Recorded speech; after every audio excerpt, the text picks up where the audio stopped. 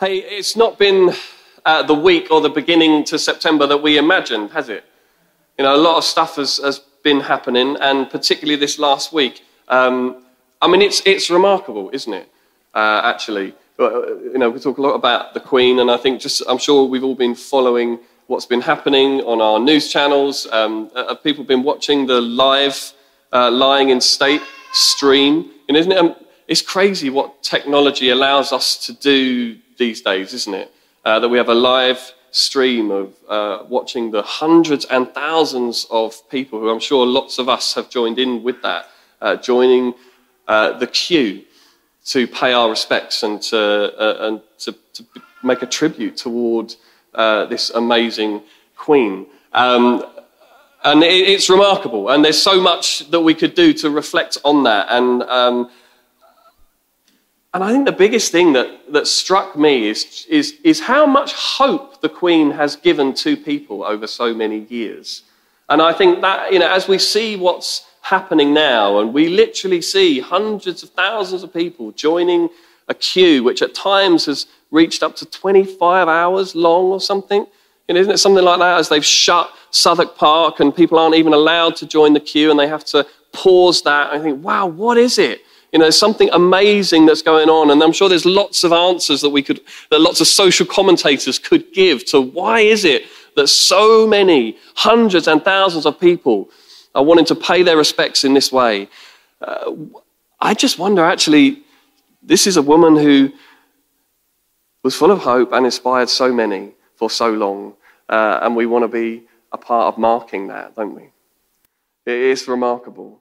And the truth is that tomorrow's state funeral, we don't just get to say goodbye to a queen or a mother, a grandmother, a great-grandmother, you know, not just a horse lover or a lover of corgis, or even one of the most remarkable stateswomen who's overseen, you know, the putting in of 15 prime ministers. 15 prime ministers.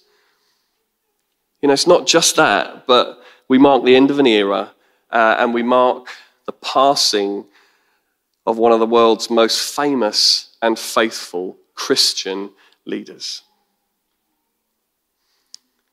A woman whose public service and Christian witness has shone brightly for more than 70 years. That's amazing. And so much has been said, and so much could be said about Her late Majesty, Queen Elizabeth II. But today and tomorrow, I want to invite us to remember her first and foremost as a disciple of Jesus. And I'd always planned to speak about discipleship in September. You know, it's September, it's the start of a new term, and as our pattern is so often, we take a step back, we remind ourselves about the vision that God has given to us here at St. Paul's Shadwell, and we have a big vision here. We've got a big vision here, and our vision is to make disciples, to transform communities, and to plant churches. To make disciples, to transform communities, and to plant churches. You know, it's important that we all grasp a hold of that, and we know that. Turn around to someone next to you and tell them, our vision is to make disciples, transform communities, and plant churches. Come on, tell your neighbour, it's important. We need to know this. It's good that we get to say this to one another.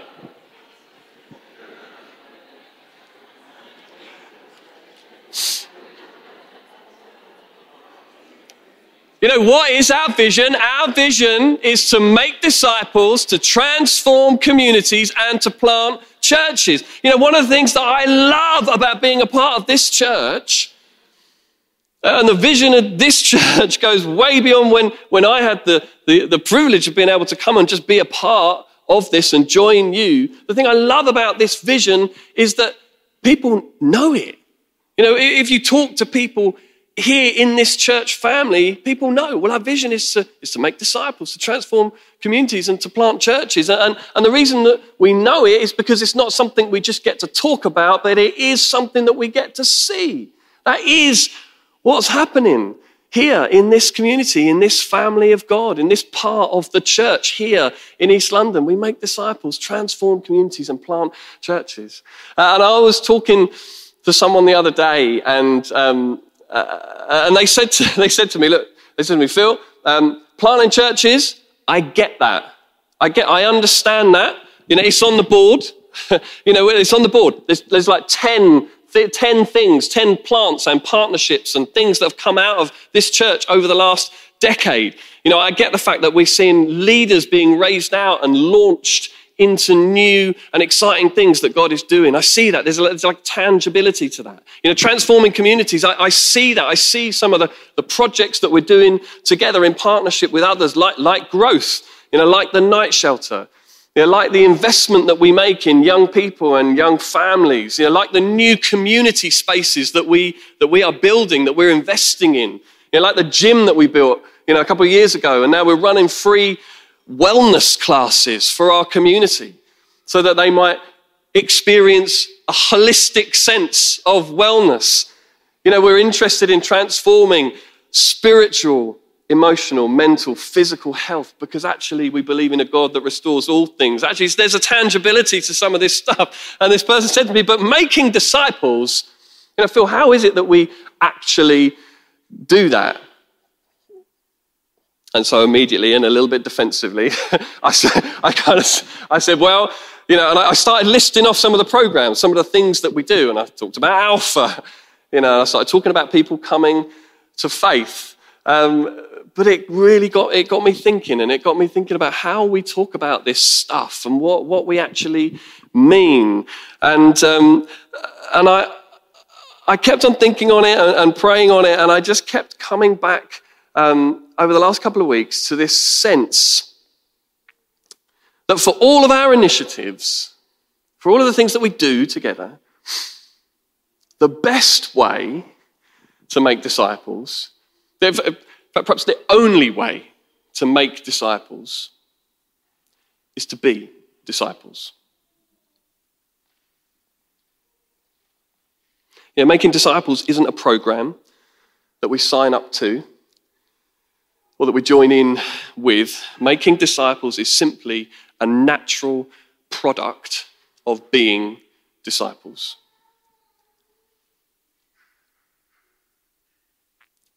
As we hang out with Jesus, as we act like him and allow him to act in us, people get to see him in us. And that is really it. The rest is up to God's Holy Spirit. Our God who is mighty to save. The rest of all that is his business. We just get to tag along with Jesus as he makes disciples. For all the formulas that we may try and wrap around it. And there are some good ones. Alpha is a great one. Alpha's a great one. We love doing Alpha here at St. Paul Shadwell. And if you've not done it, please come and do it. If you have done it, please come and do it again. Bring a friend. It is an amazing opportunity to begin a conversation and to build relationships around questions of faith. But primarily we make disciples by allowing other people to see us be disciples. And actually, I think the most helpful way to talk about discipleship in Christ is always to talk about a disciple of Christ. Isn't it? It's to move discipleship away from being an abstract set of principles and practices, because discipleship only really makes sense to us. It only really inspires hope in us when we see it in and through the life of someone. We see it at work in a disciple. And I think that is why the Apostle Paul in Scripture so often says, follow me, imitate me as I imitate Christ. When Paul was writing to the church in Philippi, He said this, and this is Philippians 3, verse 17. Paul said to them, he said, "Follow my example." He says, "You have a model in us. Keep your eyes on those who live as we do." Keep your eyes on those who live as we do. And so as we think today about our vision to make disciples and to inspire hope in others, how wonderful is it that we can be inspired by a contemporary model, by a disciple named Elizabeth.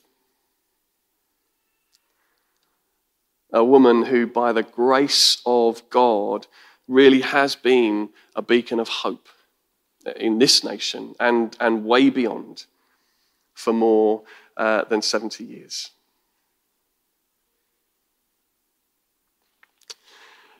On Christmas Day in 1952, a 26-year-old Elizabeth, now Queen Elizabeth II of the United Kingdom and of 14 other Commonwealth nations, spoke for the first time in what was to become her hope-filled annual Christmas broadcast.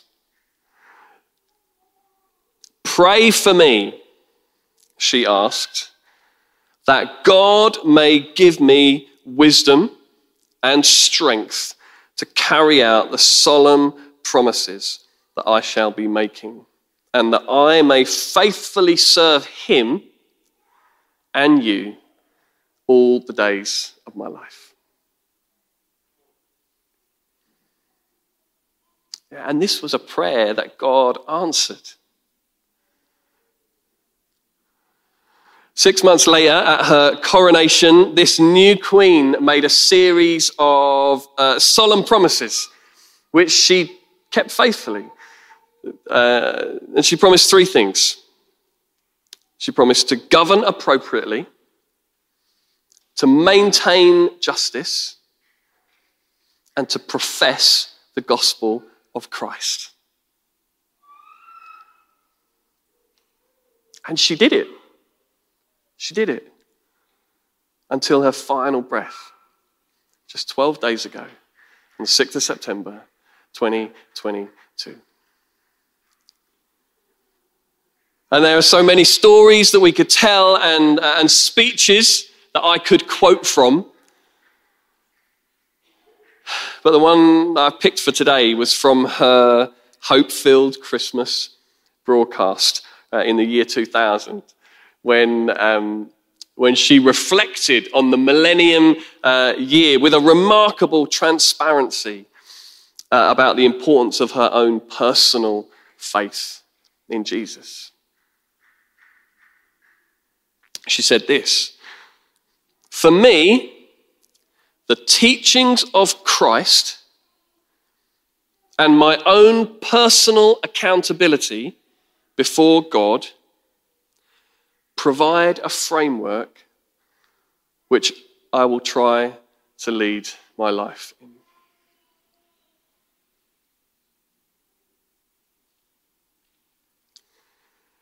And you know, almost 22 years after that speech, we witness leaders of all sorts failing and falling at unprecedented rates, it seems. And notions of promise-keeping and duty, ideas of personal accountability before God seem to be antiquated, or even naive. But in such a time as this, Queen Elizabeth's lifelong consistency in private faith and integrity in public service is both startling and inspiring.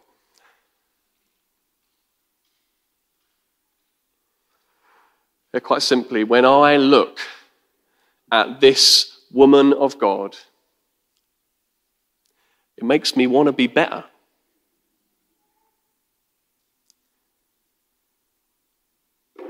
Yeah, more than that, it makes me want to grow in my faith in the God that she served, to believe and to hope more, because through her example, I am pointed to Jesus.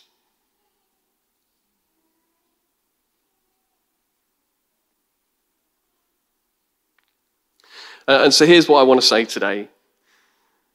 Quite simply, as I reflect on what's going on around us, and as I think on the life of her late Majesty,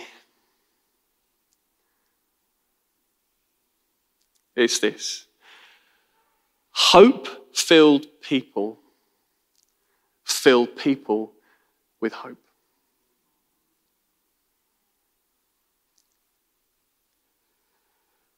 You know, the hope that is in you will impact those around you.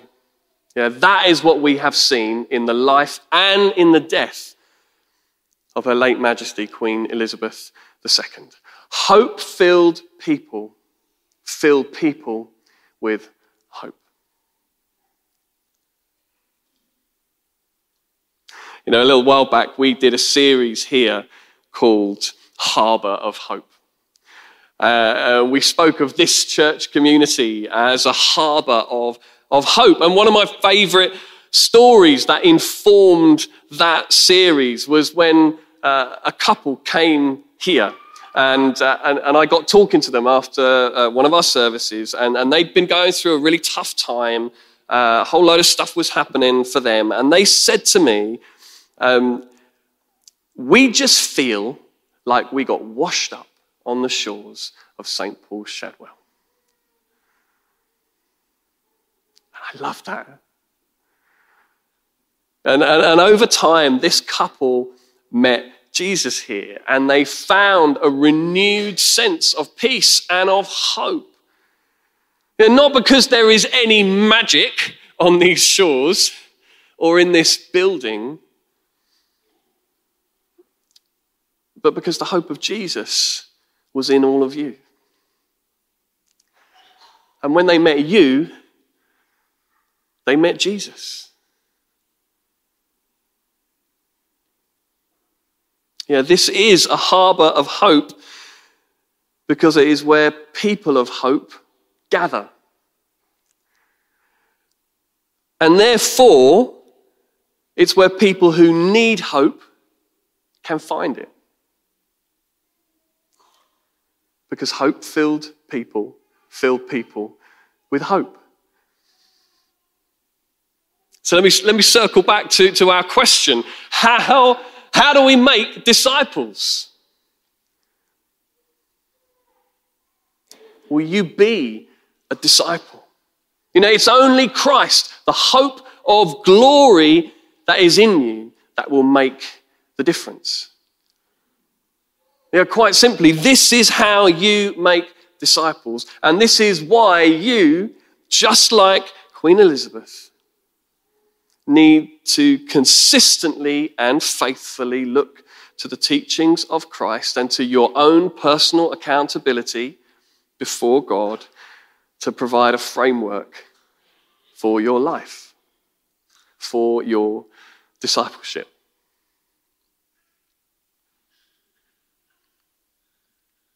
I want to finish by quickly and really practically just flagging up four kind of big themes, if you like, four aspects of SPS church life here.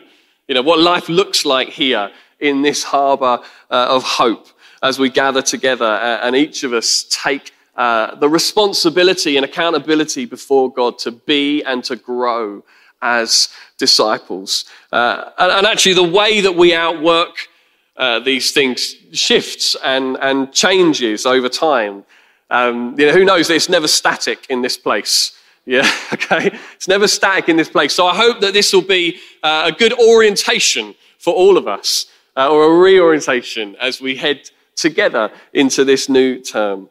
So four quick big themes of life here. And the first one is pattern of prayer. Pattern of prayer. What is your pattern of prayer?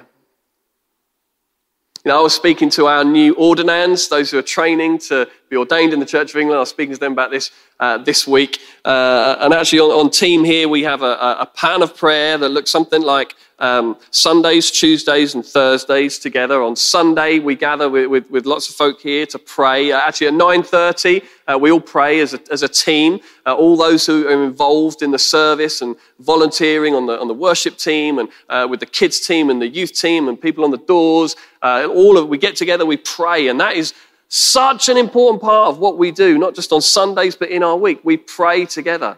As a team, as a staff team here, we then gather on a Tuesday morning and we pray together. And now on Thursdays, every other Thursday, Philippa leads a time of prayer in here. And on the other Thursday, we're beginning a series of prayer walks around Tower Hamlets, around our East London. And we're inviting other churches to come and join us. I'm really excited about this. We start this week on the 22nd, Thursday morning. Everyone's welcome to come and join, and we're going to be praying actually over in the sort of to the east, sort of Poplar Way. You can go to towerhamlets.church and you can find out details about prayer walks that we're going to be doing every other week. Everyone is welcome. We've got a little rhythm, and then outside of that pattern of prayer, we encourage one another to make sure we're being serious about our personal devotions, our times where we're one-on-one with Jesus, being intimate with him and learning to therefore imitate him as we draw close. We need to have a pattern of prayer. In addition to that, as a church, we kind of do termly big prayer initiatives. There might be a week of prayer. Times when we do a big prayer room and we get creative about the way that we pray. Whether that's around the big Thy Kingdom Come initiatives that we join in with the rest of the world. Whether that's around Advent or, we love to do this at the beginning of a year in January as well, don't we? But we join in together. It's part of our pattern. We also have big prayer meetings. And actually, just recently, we've begun to do a different thing called the Upper Room. Because it's in the studio, which is upstairs, over in SPS House. This is part of our pattern of prayer. My challenge to you is, what's your pattern of prayer? What are the things that you're going to do and take personal accountability before God for? And what are the things that you join in with the rest of us as a community? Number one, pattern of prayer. Number two, we have a rhythm of worship. We have a rhythm of worship. One of the things that I love to say is that it's not all about Sundays, but Sundays is when we're all together. 10 a.m. here on a Sunday morning. This is our principal gathering. I love this. I love it that we get together. I think I've never loved it as much as when we've emerged from COVID, because we couldn't do it. And suddenly I realized how much I missed it. And how much I love it, the fact that we can come together. And this is a place that is full of life and joy, diversity. We come with all of our difference to stand together before God, to worship together. We do that 10 a.m. every Sunday. What's your rhythm in that? Some of us love to go to church twice on a Sundays. Some of us maybe once every 3 weeks. I'm not going to have a go at anyone here. But another thing I love to say is if you don't turn up, you're not here. And if you're not here, then we miss seeing Jesus in you when we worship together. We don't go to church on a Sunday. We don't worship together because it's something that just we need between us. We do it because actually we're doing it with and for one another. Because we see Jesus in one another. That's why it's important that we are committed to meeting together. Scripture's so clear about that. Do not give up meeting together, Paul says. What is your rhythm of worship? As you'll have heard if you got the email, so maybe 40% of you, we're going to be meeting at 6 o'clock now again, because actually it's been great.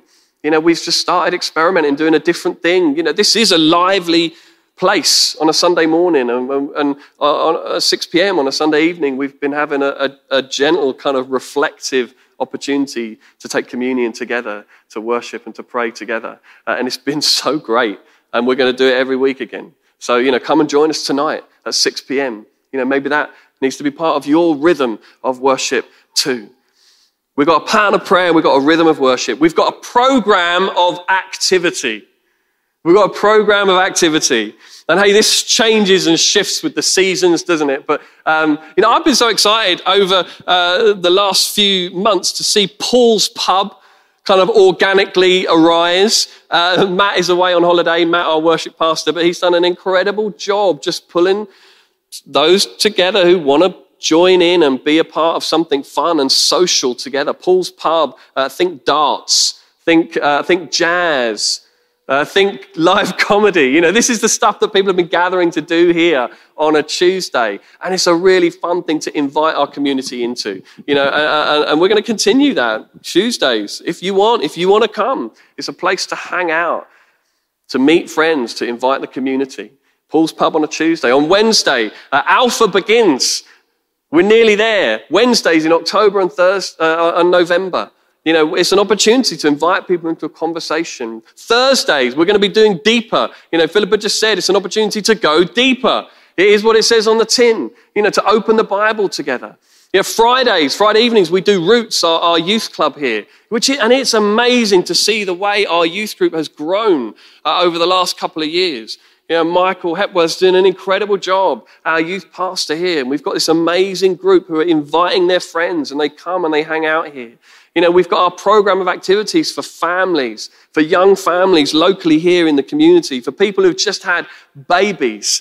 We have our programs that help us share compassionately with those around us in our community, like Growth. And we do our big community events, light parties, bonfire parties, stuff around Christmas. These are all amazing programs to invite people into the life of this church. There's a whole load of stuff that goes on here in this harbour of hope. We've got a pattern of prayer, a rhythm of worship, a program of activities, and we've got a foundation of community.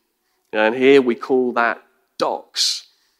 It's our vision for seeing everyone being able to get to know people a bit better, to really find community and to do life with one another. We're a big group often here on a Sunday, and DOCS are a place where we break down into smaller, often geographically based, sort of mid-sized communities to have lunch together, to care, share, and dare together. We care for one another in our DOCS. We share our lives with one another in our DOCS, and we dare one another to go deeper in our discipleship with Jesus. And of course, in these DOCS, there's the opportunity to get into even smaller groups, to do Bible study together, to prayer walk together, to hold one another accountable together, to really get to know one another and to do life together. And I want to encourage everyone, if you're not in a DOC, think about getting in a DOC. There's a whole load of stuff that's going on here. And actually, all of us can't do all the things.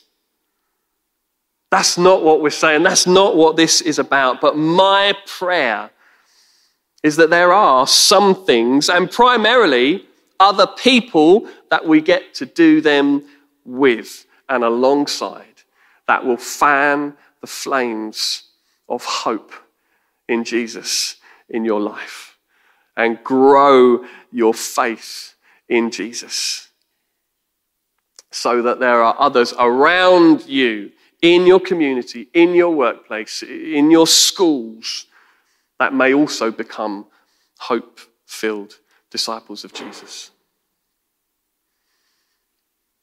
Because people of hope, I'm going to get it right, because hope-filled people fill people with hope. Yeah? Should we stand? I'm going to invite the band to come back.